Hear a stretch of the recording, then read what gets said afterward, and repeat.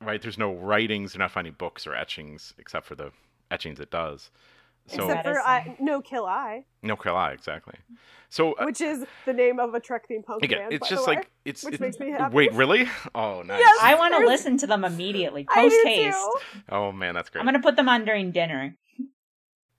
Hi, I'm Chelsea. I'm Abby. And I'm Paul, and welcome to 3 Up. Today we are going to talk about The Devil in the Dark, Season 1, Episode 25.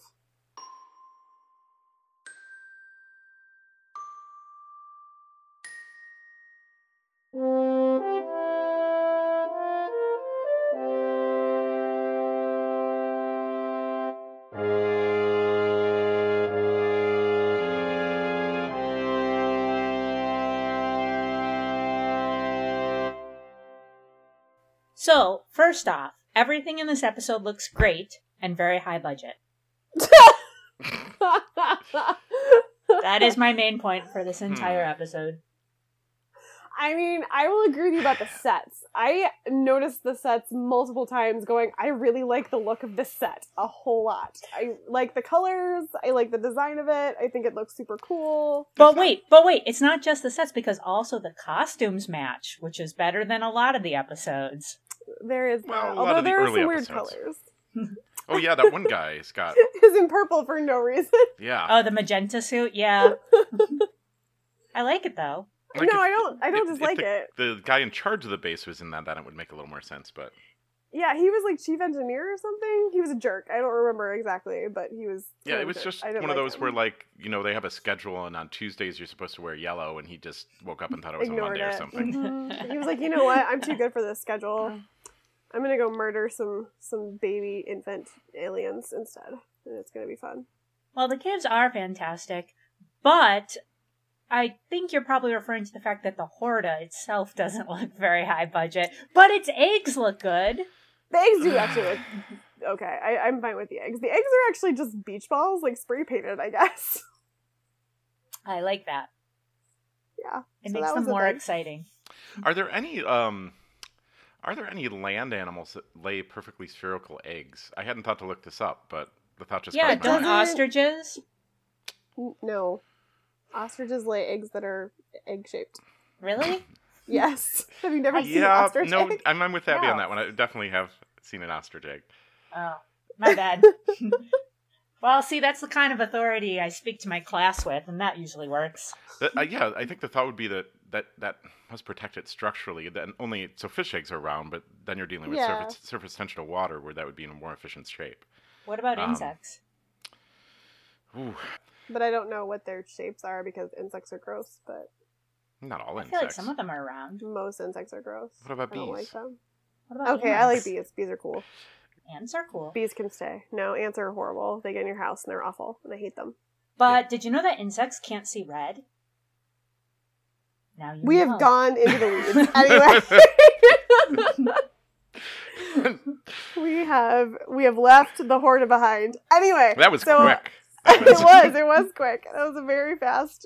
See, this is what happens when we don't get enough talking in before an episode. The episode starts out, and they're like, "Hey, there's like a dozen of us, and it's super dangerous down here." Out, like super, like it's ominous. It's happening. Like the episode starts. Tell me why is that one guy who's also not a great actor? Let's toss that out there. No, he's not. He did not get the directing cues on the attitudes he was supposed to be feeling. No. But it's like, oh, this is super dangerous down here. People get killed all the time. Like, if you see it, you're going to die. And then they're like, cool, see you in a while. Bye. All 12 of us are leaving. And he dies immediately. It's like they're not even out of the hallway, and he's dead. No. Could they have left 2 people, though? Yeah, why don't they leave pairs? It was very confusing. I did not understand at all why they left. Well, and why was there a whole group leaving behind a security detail anyway? It doesn't make sense. Security in this whole episode was kind of problematic. Like, the Enterprise's security team was kind of bad at their jobs this whole time. The planet security teams were bad at their jobs the whole time. Like, this was not a great security team episode for anybody. Yeah, that's all true. It was a thing, but it's fine. But it's a pretty exciting opener though. Like it's really ominous it establishes and it's like suspense. peril. It also establishes that these guys are pretty dumb, right? Yes, there is that. They are pretty dumb. Well, they need a lot of help. But for once, the Enterprise comes and the away party actually makes sense. Does it? Yes. Here's why. So they need Bones to do like medical stuff. And then they actually need the people in charge because it's a safe, established colony. And they like need to bring down administrative personnel. So I think it actually does sort of make sense. At least more sense than in other episodes. I can kind of see that. Like, I can see Kirk at least, like, stopping down to be like, hey, you're an important colony and we're here to help and yeah, whatever. And I can see Spock being sent because he is the science officer and, like, this makes sense. But I don't know that Bones needs to be there. I mean, I guess to investigate the medical findings, but there's really no bodies left. So, like, he's investigating goo. Well, he also needs to be there to be sassy to Spock. Well, but that's just every day. Yeah. Sure. Bones has some great lines, too. So does Spock. It's great. So I'll jump on the memory alpha that this is the first time he says, I'm a doctor, not a bricklayer. Yes, it is. First time the Which I doctor... hope was in our bingo. Well, we'll find out later. Yeah, so a lot of... I guess it does start out well. Paul, do you have a block against this episode? I've got a ton of notes. I've just got a lot of notes. This is like the best episode. No one could be mad about this episode. Well, I know that, Chelsea, you are on record of saying this is one of your favorites. And I think Abby has said that as well. Yeah, I do love this episode. Although I have some notes this time, too. I mean, I haven't watched it in a while. Yeah, I haven't watched it in a while either. I have a lot of questions. One of your questions, what is per GM? No, that's kind of hand-waving enough away, right? It's stupid unobtainium or whatever, right? It's made-up resource, right? It's something that... they did say this entire planet is like super nutrient-rich, though. That they've dug here, but it's like everywhere they dig, they've got tons of precious metals, rare earth metals, and whatever this is that they need to never talk about again. Yeah. So free dilithium. You could raise the question of like, well, if the whole planet's full of this stuff, why not just like dig in a different direction, or like just why not have more than one mining station? Would be a much better question. If they have an entire planet to work with. And I get it that if they already have an established mining base here, they wouldn't want to move it without cause, but it seemed like you'd have a bigger operation than this. If it was like you could stop mining everywhere else in the galaxy and have all the gold and platinum and rare earth metals you need. Yeah, that's a fair point. Like, why aren't there hundreds of mining bases on this planet? Well, you don't want to strip mine anywhere, right? I mean... I think that's their idea. Yeah, it does kind of seem like that might be the idea, because, like, there's no life, there's nothing really there. They're just gonna, like, use this planet and then throw it away. Except, spoiler, there is life. There is. Life will find a way. Well, yeah, but they didn't know that. Now they obviously can't. Now they have to be careful. Although, how careful do they have to be since, like, the breeding cycle of the Horta is, like... Well, we'll get to that, boy. Yeah, we'll get to that later. We'll talk about the anatomy and physiology of the Horta. Well, but they can't, like, destroy the whole planet, because the Horta, like, needs it to live. Yeah, but it doesn't need the... Well, boy. Well, we don't know. What does it eat? Good question. Rocks. So, they can't take everything away from the planet. I kind of feel like they absorb stuff or something. Is it the metals? Rocks. Is it the pergium? No. Because at the end, then it's like, then they're helping mine the pergium. So, no. Okay. I don't know what the Horta eats. I mean... Because it's a big creature. Let's just toss out there that I don't think the writer of the episode knew what the Horta eats. I think that's accurate. I don't think... Well, the best part... Okay, so here's my favorite thing that I learned about this episode. The costume for the Horda was the first thing created about this episode. The designer created the costume for the Horda, went into a writer's office and was like, how cool is this? And they were like, it's pretty cool. I'm going to write an episode around it. And this is what happened. But it's such a good episode. I respect that. I do too. I think it's amazing. It is my favorite fact. Like, I love it so much. It gives me such joy. But it does mean that they did maybe not think quite too hard about all of the wherefores and whys of the Horda. So I guess before we get into all the Horda stuff, right?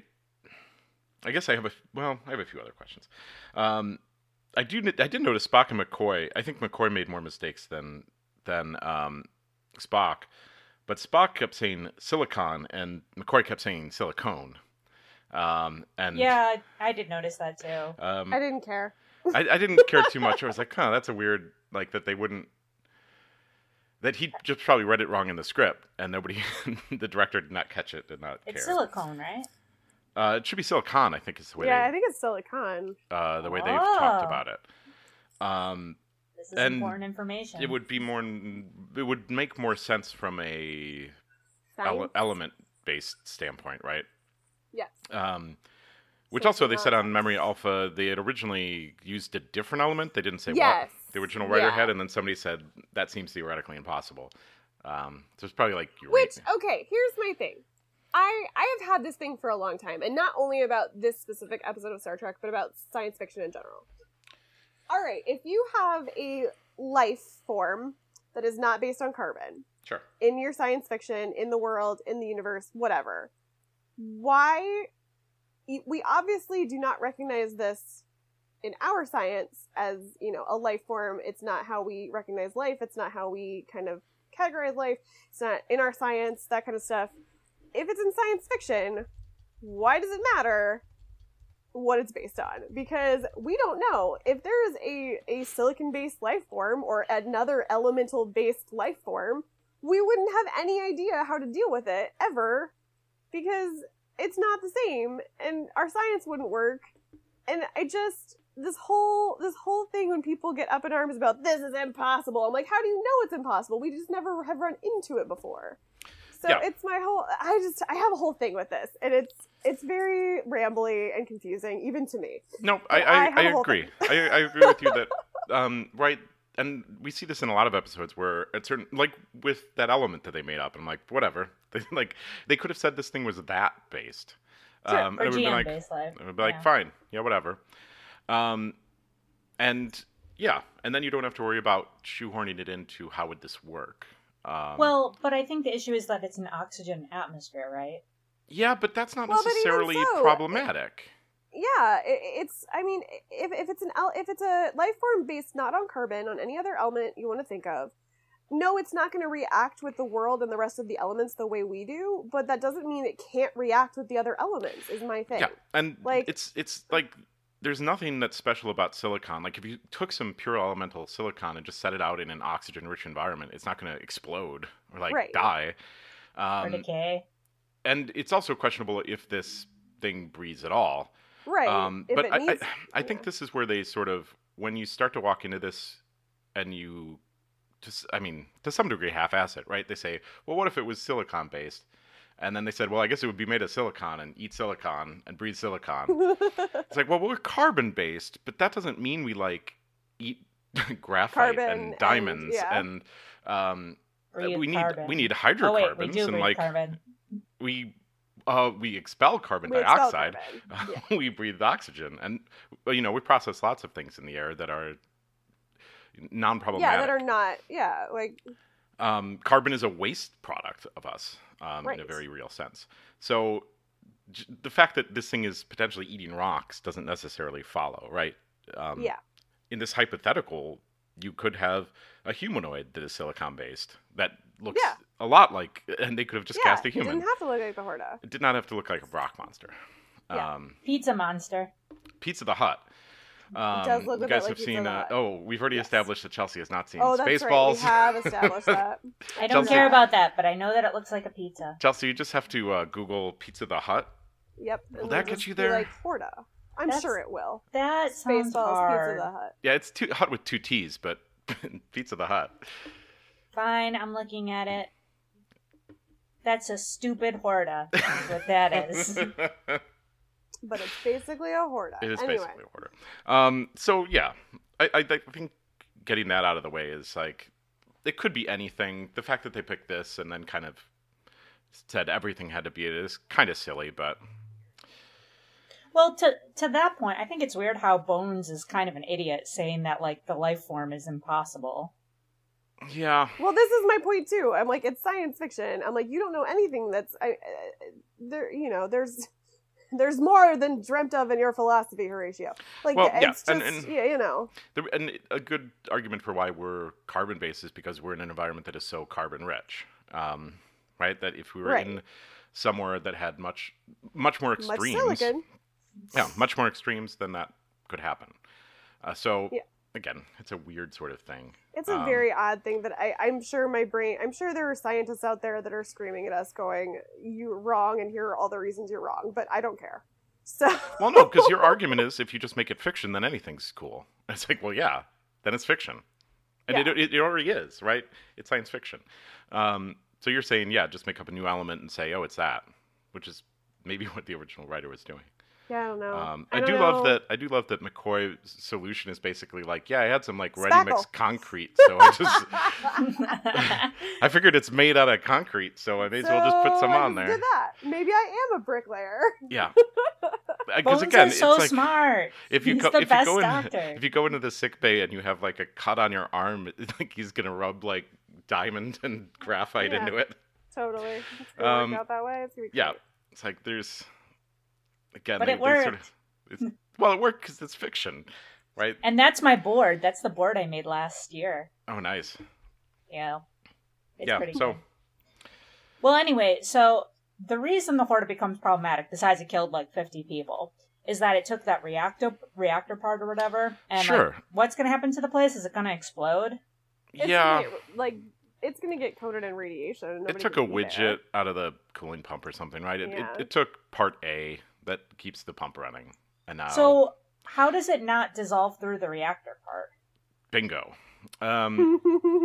Right? It doesn't have hands, right?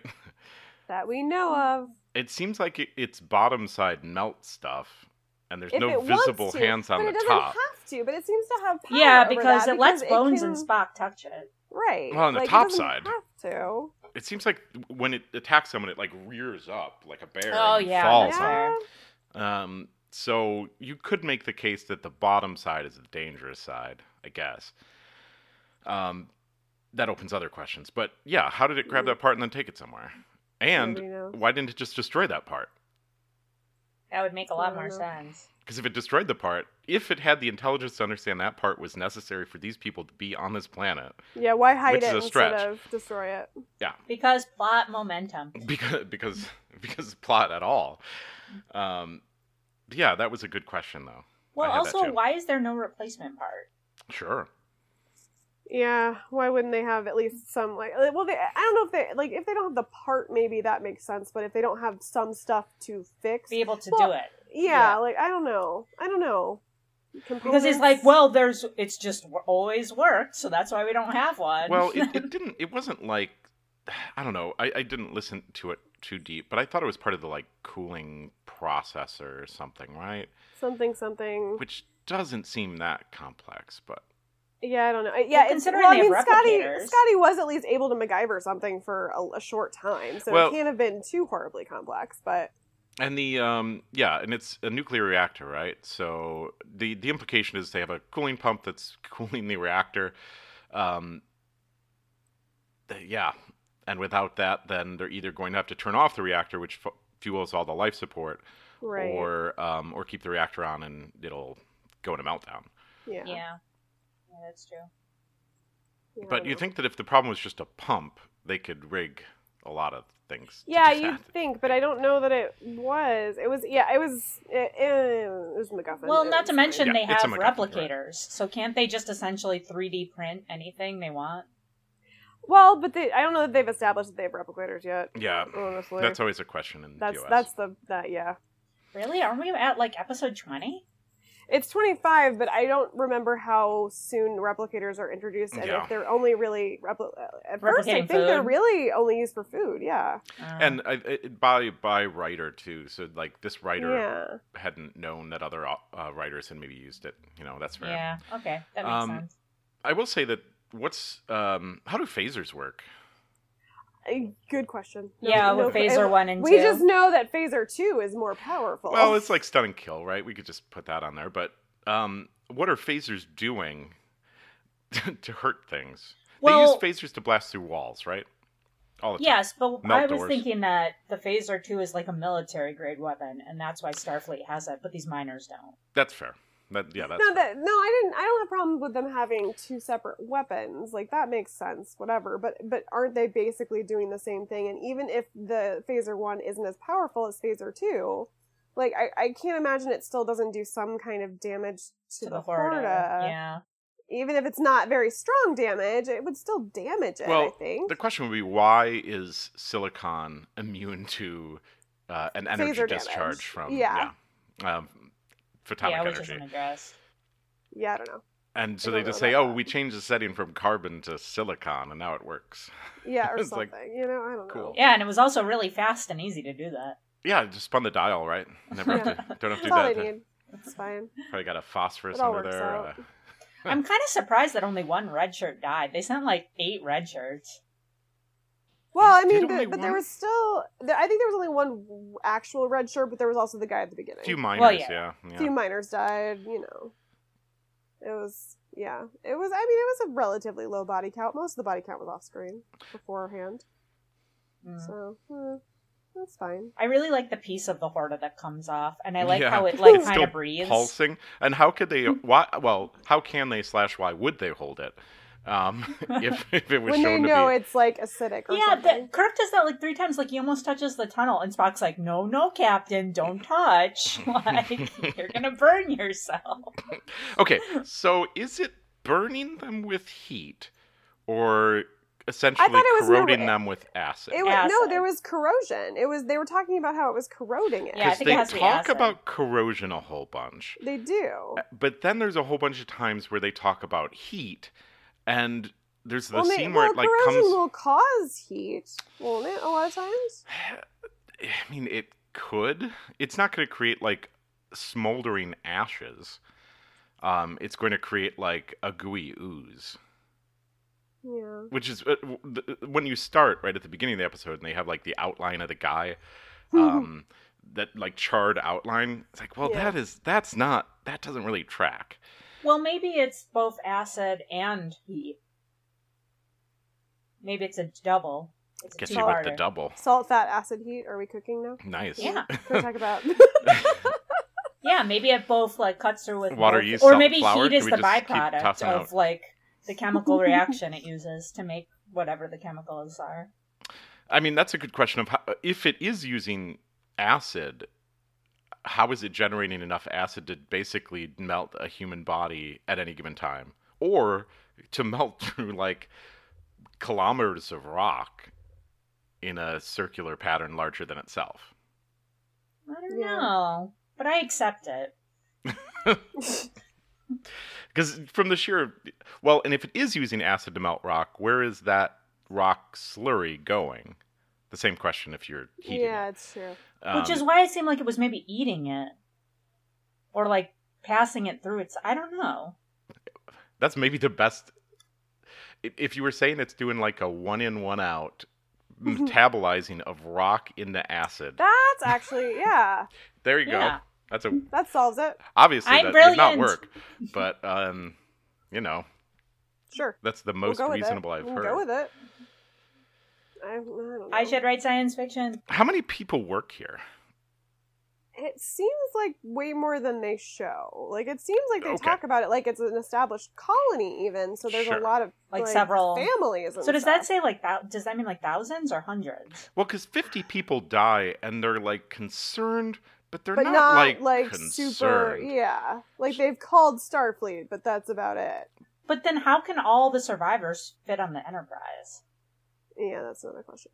Like, how many people can the Enterprise hold and then support? Well, so they say there's 100 people left, right? And there were 50 killed. So it's at least 150. It is a question of, like, are they mining by hand? Because it really doesn't seem like if you had one mining outpost, you would need a staff that large. No. I don't know. I really don't know. It would hopefully be all automated, right? I would think so. Especially if you're mining things like uranium, which they are. Well, that was I don't on the know. list. They're probably mostly, well, that was the other thing. I would think they'd be mostly like engineers and scientists, but they didn't seem like smartness-wise. They did not seem Oh my smartness-wise. gosh, no. That Because- foreman, man. Oh, man. But like, right, like if this is the future, yeah, most of it's going to be done with machines, and like the people who are there are going to be taking care of problems, like engineering and stuff, right? Yeah, I would think so. Yeah. But like then they become an angry mob and try to like storm They the horde so up. quickly become an angry mob. So quickly. Oh my gosh. Man, I've got other things. How do tricorders work? They can be adjusted easily. They can do whatever you want. So I think they pick up elements. Well, so that's the question, right? Because they use tricorders all the time, and they'll be like, yeah, there's like a person on the other side of this wall.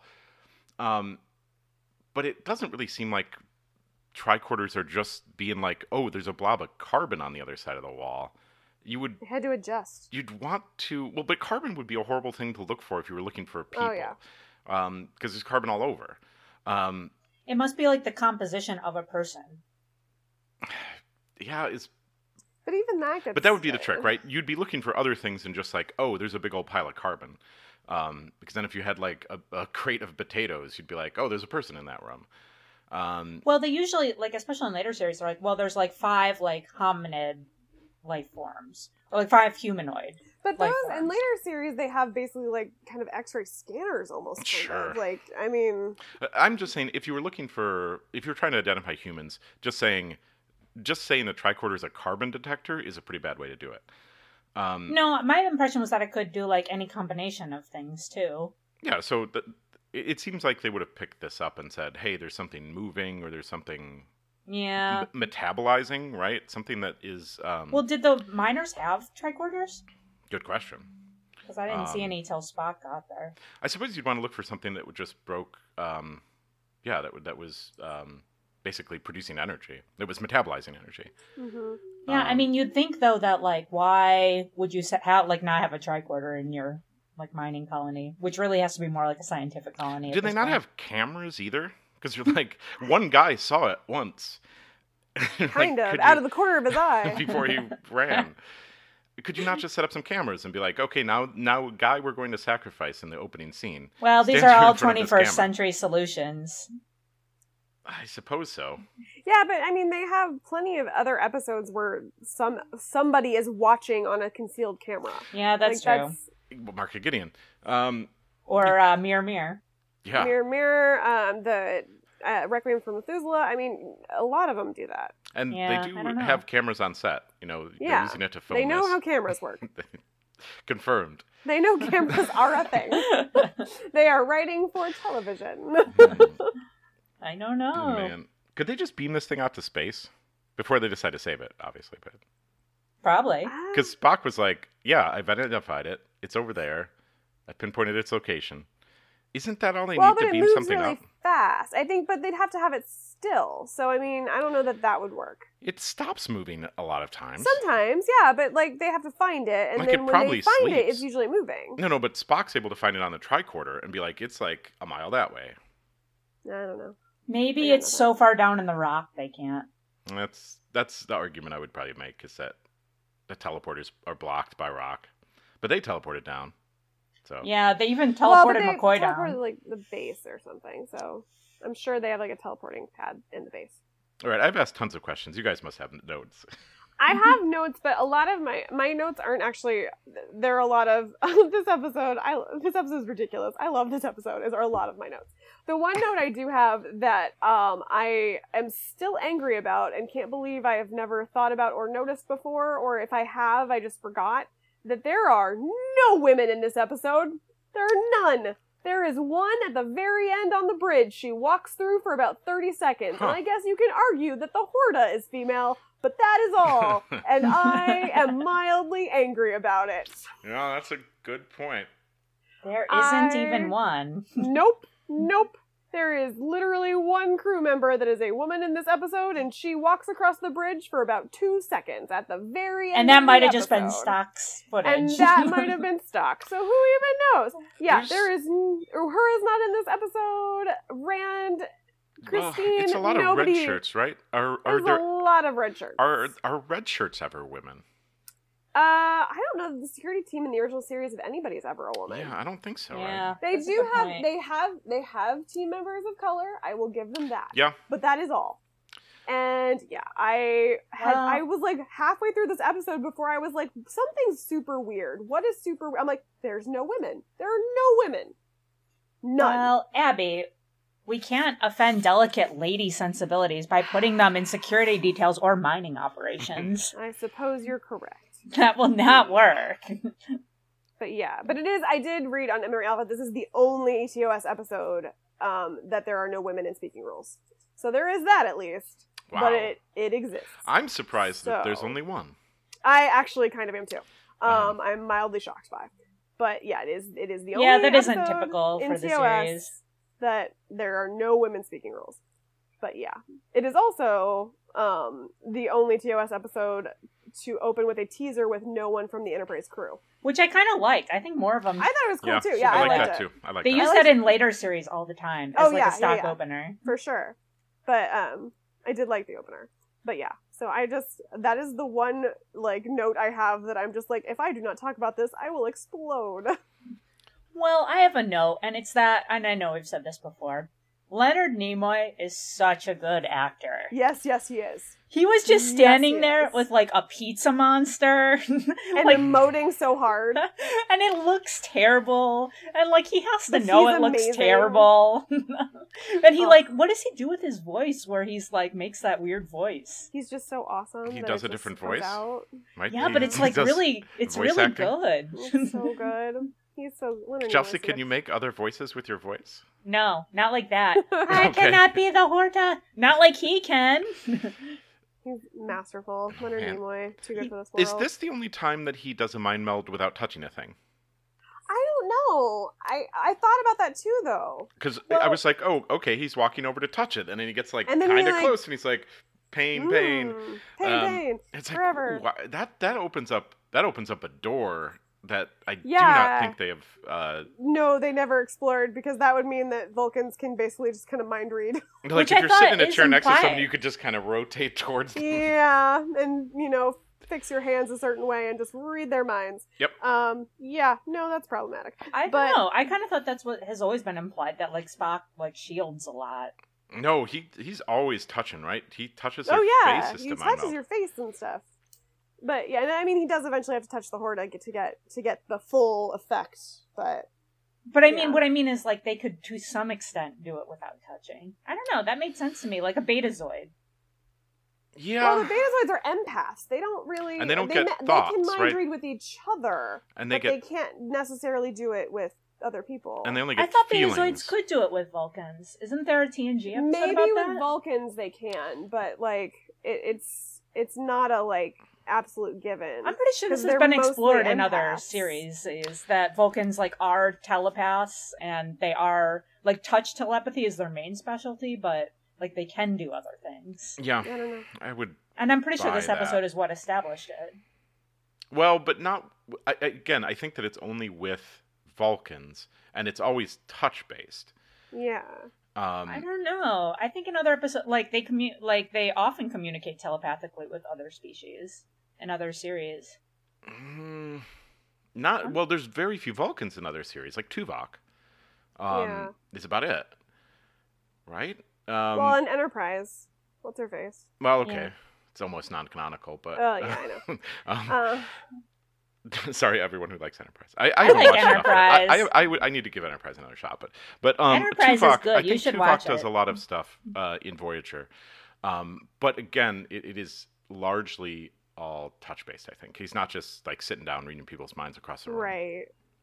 I don't know. I'm pretty sure Unless I I could be this wrong. somewhere. Um, I will think more on it. Anyway, it's very... Spock has both in-character and out-of-character moments. Like when he urges that to like kill the creature would be a crime against science. Very in-character. But then very out-of-character when he's like, no, Jim, kill it no matter what. I know. I thought that flip I have was that. weird. Oh my god, I have that note too where I'm just like, so Jim is saying don't use violence immediately, and Spock is. What's happening? Have they switched bodies? I'm confused. I wonder if it was one of those where, right, it would make a lot more sense if Spock was the one who walked down the tunnel and found it. Yeah. So they Kirk just got switched the there, dialogue? Yeah. And I wonder if Kirk said no, or Shatner said, no, I want that better part in this scene. No, I don't know that that's true because I think it was just they didn't do it very well. Because here's the problem with Spock finding it instead of Kirk. Kirk is not going to listen to Spock going, don't kill it, Jim. He's just going to automatically shoot it. So Sure. you kind of have to have Kirk have the change of heart where he goes, I'm not going to kill this right now. But at the same time, it doesn't make a lot. It would have made a little bit more sense if like Bones had come up and like, because he wouldn't even Bones would be like, kill it, definitely kill it. But he also wouldn't shoot it right away. Also, whereas Kirk would, I think. as an aside, do either of you know how many yards are in a mile? No. A lot. I don't think the writer does either. So a lot. So toss out a number, Chelsea. Isn't it like 5,000? Abby, do you say higher or like, lower than that? It's lower. It's like 12 something or. Wait, what's a 14 yard? Am I Closer. thinking meters? Something. Oh, wait, no, Yards are I'm close to thinking meter. feet. Yeah, Chelsea, you're pretty close on feet. It's about a third of that, so 1,700 yards, Yeah, 5,100-ish. Well, but so they say, like, when they split off they're like, oh, this tunnel splits and then joins again in a few thousand yards.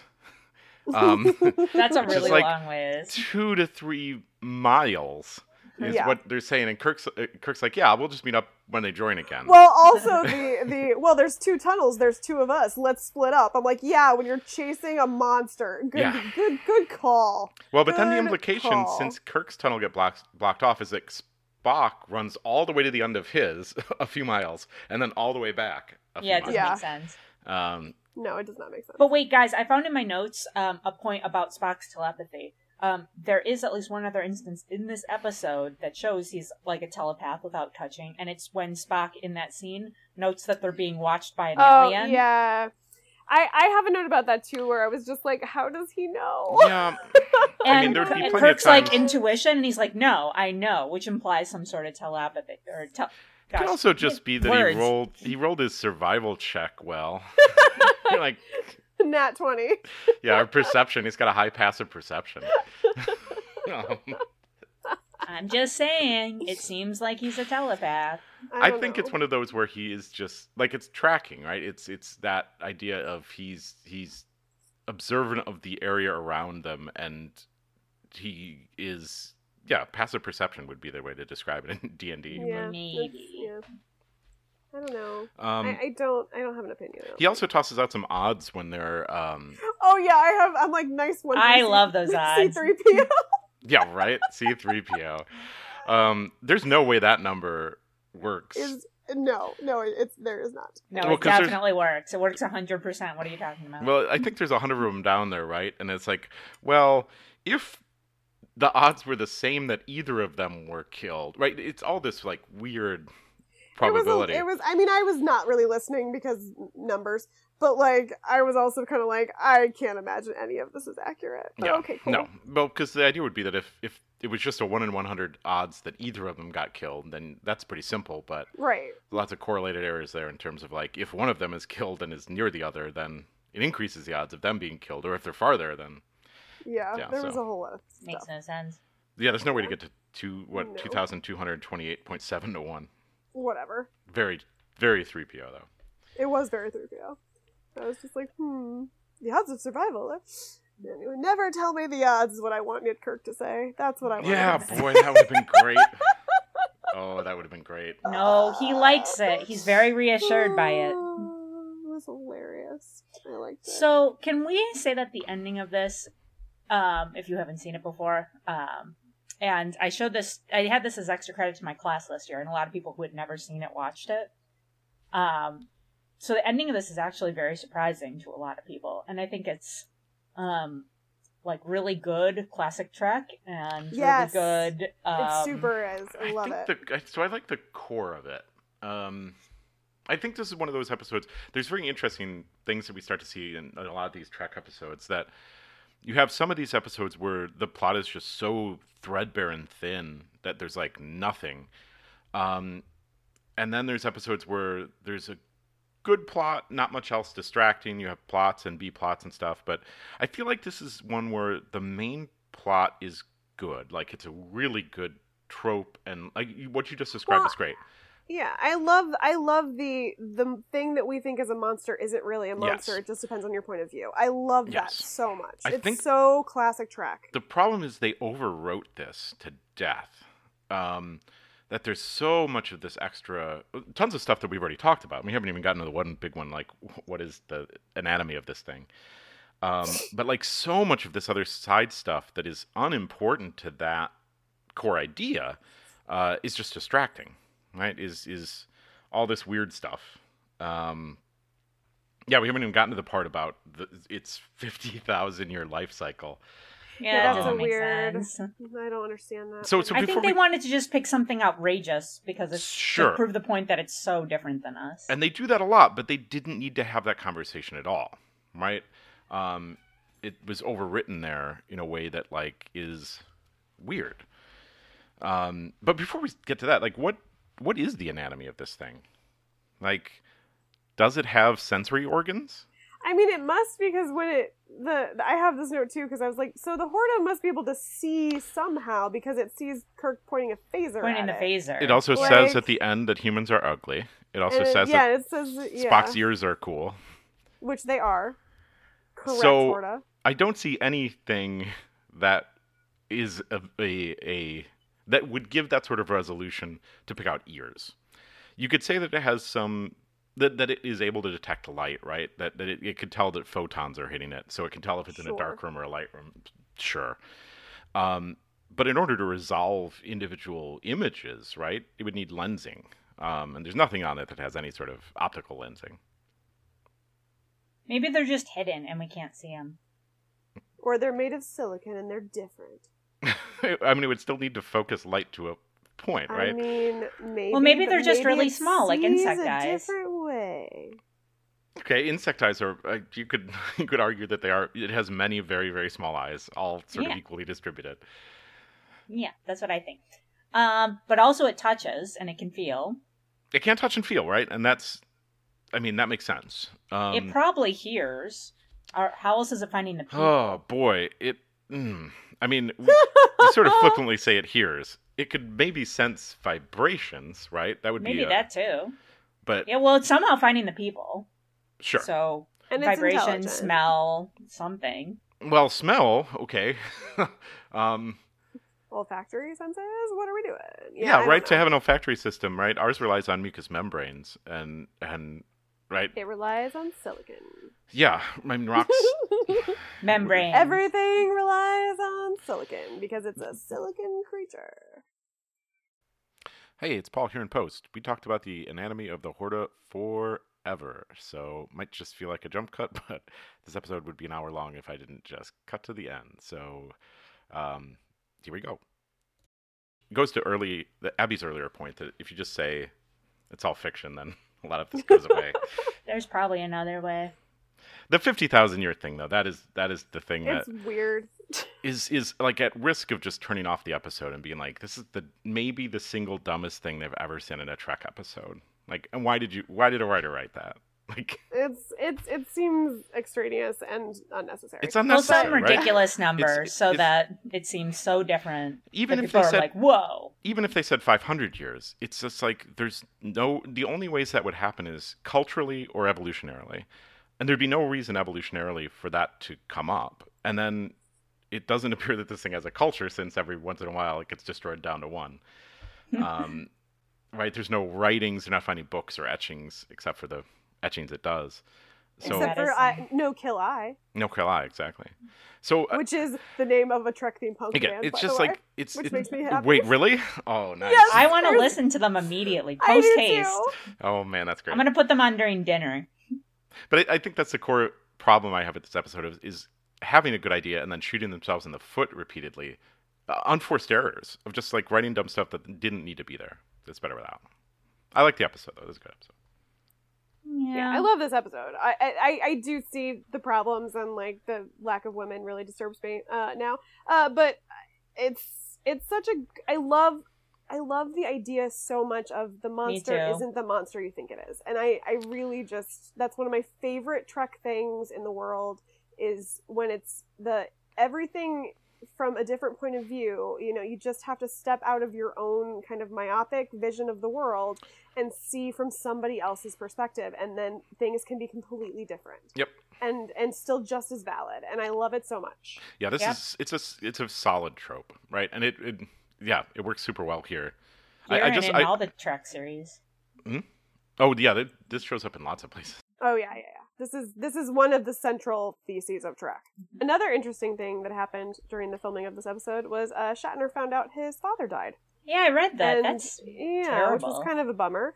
But he finished shooting and whatever, and he said that, or at least Memory Alpha told me things, where basically a lot of the stuff with Spock and the Horta was Nimoy trying to make him laugh, just trying to get him to get through the day. So, I mean, that's kind of fun. I just enjoyed that tidbit. That is interesting. Well, it comes across as just super good. Yeah, it does. And I'm sure he did sillier takes that were specifically to make Shatner laugh, but, you know. Other notes? My next question would be how powerful this thing is. I mean, it's pretty... The Horta's pretty killer. I mean, I'm scanning the list. It's going to beat any of the, like, regular humans we got. So, oh, for sure. For sure. And I don't think it's up there with the, like... Harmon, Apollo. Yeah. No. So... and it's not malevolent. It's just powerful. Yeah. But, I mean, looking around, like, Space Amoebas and Kalos, right? I think Kalos is a great comparison, because Kalos is also... And maybe Kalos is one of these where, like, we don't know what Kalos is made out of. We have nothing... True. And the fact that they don't talk about it and they say he is what he is much cleaner in that one. Just to compare on those. That I think if they just backed away from some of the over-explanation in this one, it would have been cleaner. But that's a question. Like, is this thing versus Kalos? Man. Which one was Kalos again? Kalos was the most beautiful or most ugly thing in a box. Oh, yeah. I would say that this is more dangerous because Kalos is restricted to the box. It's more dangerous physically. Kalos is more dangerous mentally. Yes. Yeah. So it's just a different thing, I think. I think they're on par. I think they're tied. I think they're pretty close. But the Horta kills a lot more people. But the trick was, I think we decided that Kalos was essentially non-corporeal, right? That he was a gas cloud that was held in a box. And I think we talked about that if you just destroyed the box, what would happen? It'd be like, oh, he'd just be free, and then everything that looked at him would go mad. That the box is really there for your protection, not his. Well, but with Kalos, things just go mad. With the Horta, things die. Yeah, but but what's worse? Well, and the trick would be if we're saying that that's true. That the Horta sees with some sort of sense, then if it did destroy his box and then Kalos just floating there, the argument would be that the Horta would go mad. But maybe not, because maybe it sees different. Well, but Kalos is kind of telepathic too, so... Yeah, but the trick is, they could have killed the Horta. The argument they were kind of making is that Kalos is largely unkillable. Yeah, okay. That's fine. Right, I'm fine with putting the Horta right below. Yeah, I think it's up there, though. I think they are close, and that would be the comparisons between them are interesting. Yeah. Yeah, I think that's fair.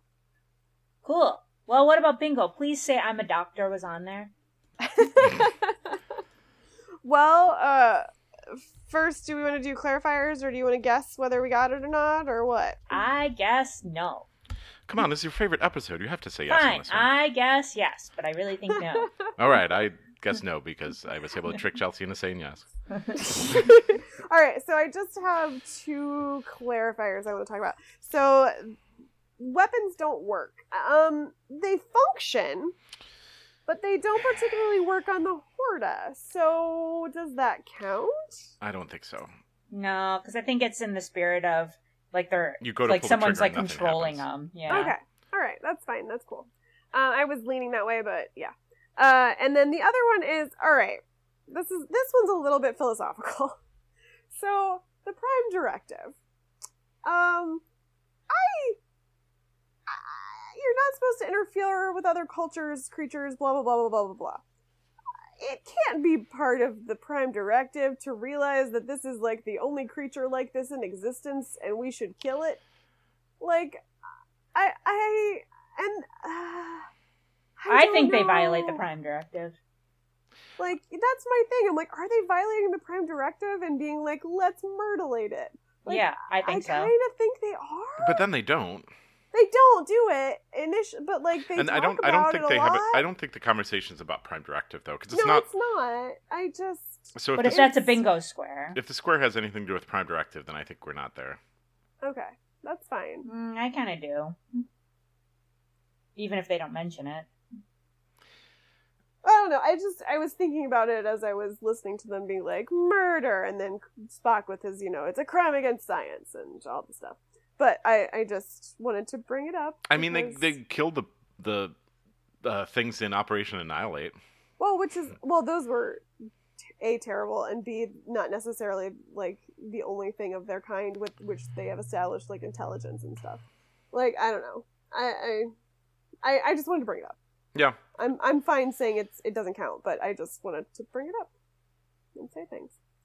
So anyway, we super did not get bingo. There is nothing. Duh. There is, besides Spock does say fascinating a couple times. There's a captain's log, and I'm a doctor is there.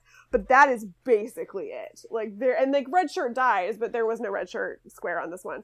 But there's no women, so Kirk can't make out with anybody, and like Kirk actually doesn't really do a Kirk speech, which is mildly surprising. True. And like, unfortunately, there is at no point does Bones say he's dead, Jim, which I think missed opportunity, frankly.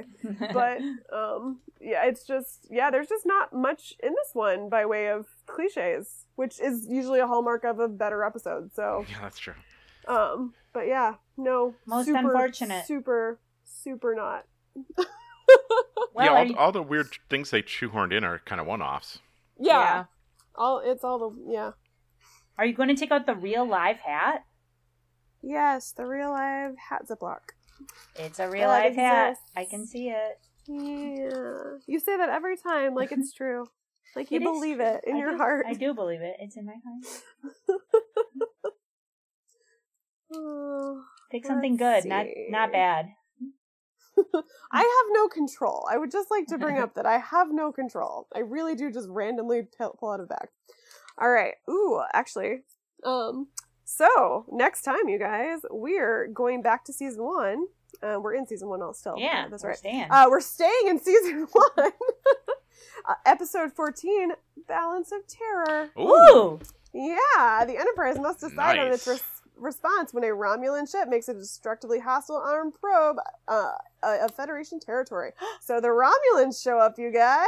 Guys, I think I have a Yeah. board for this one. It's We're a very gonna good get episode, some at least in my memory. So. Romulans. I think that this is one of the a good ones I episode. assigned for extra credit. This is going to be good. Yeah, Balance of Terror. That's a good Romulan introduction, I think. I think it's the first episode with Romulans. I do believe so, yes. I'm pretty positive it is. Because it's a really early one. So, yeah. This Yeah, they don't even know what Romulans look like. Yeah, I they're don't super. remember what they look like in... I don't remember what they look like in They're TOS. super Vulcan humany. Yeah. They're Vulcan light, basically. They're basically Vulcans. Yeah, they really kind of... Well, they talk about how they're, like, descended from the same species or whatever in later series. Yeah. But so next time, meet the Romulans with us, guys. Don't forget to follow us on Twitter at Beam3, on Instagram, 3toBeamUp, and the Facebook page, which is where we do most of our social media-ing, 3toBeamUp. Like us there and subscribe and all of that fun stuff, and come back next time for Balance of Terror.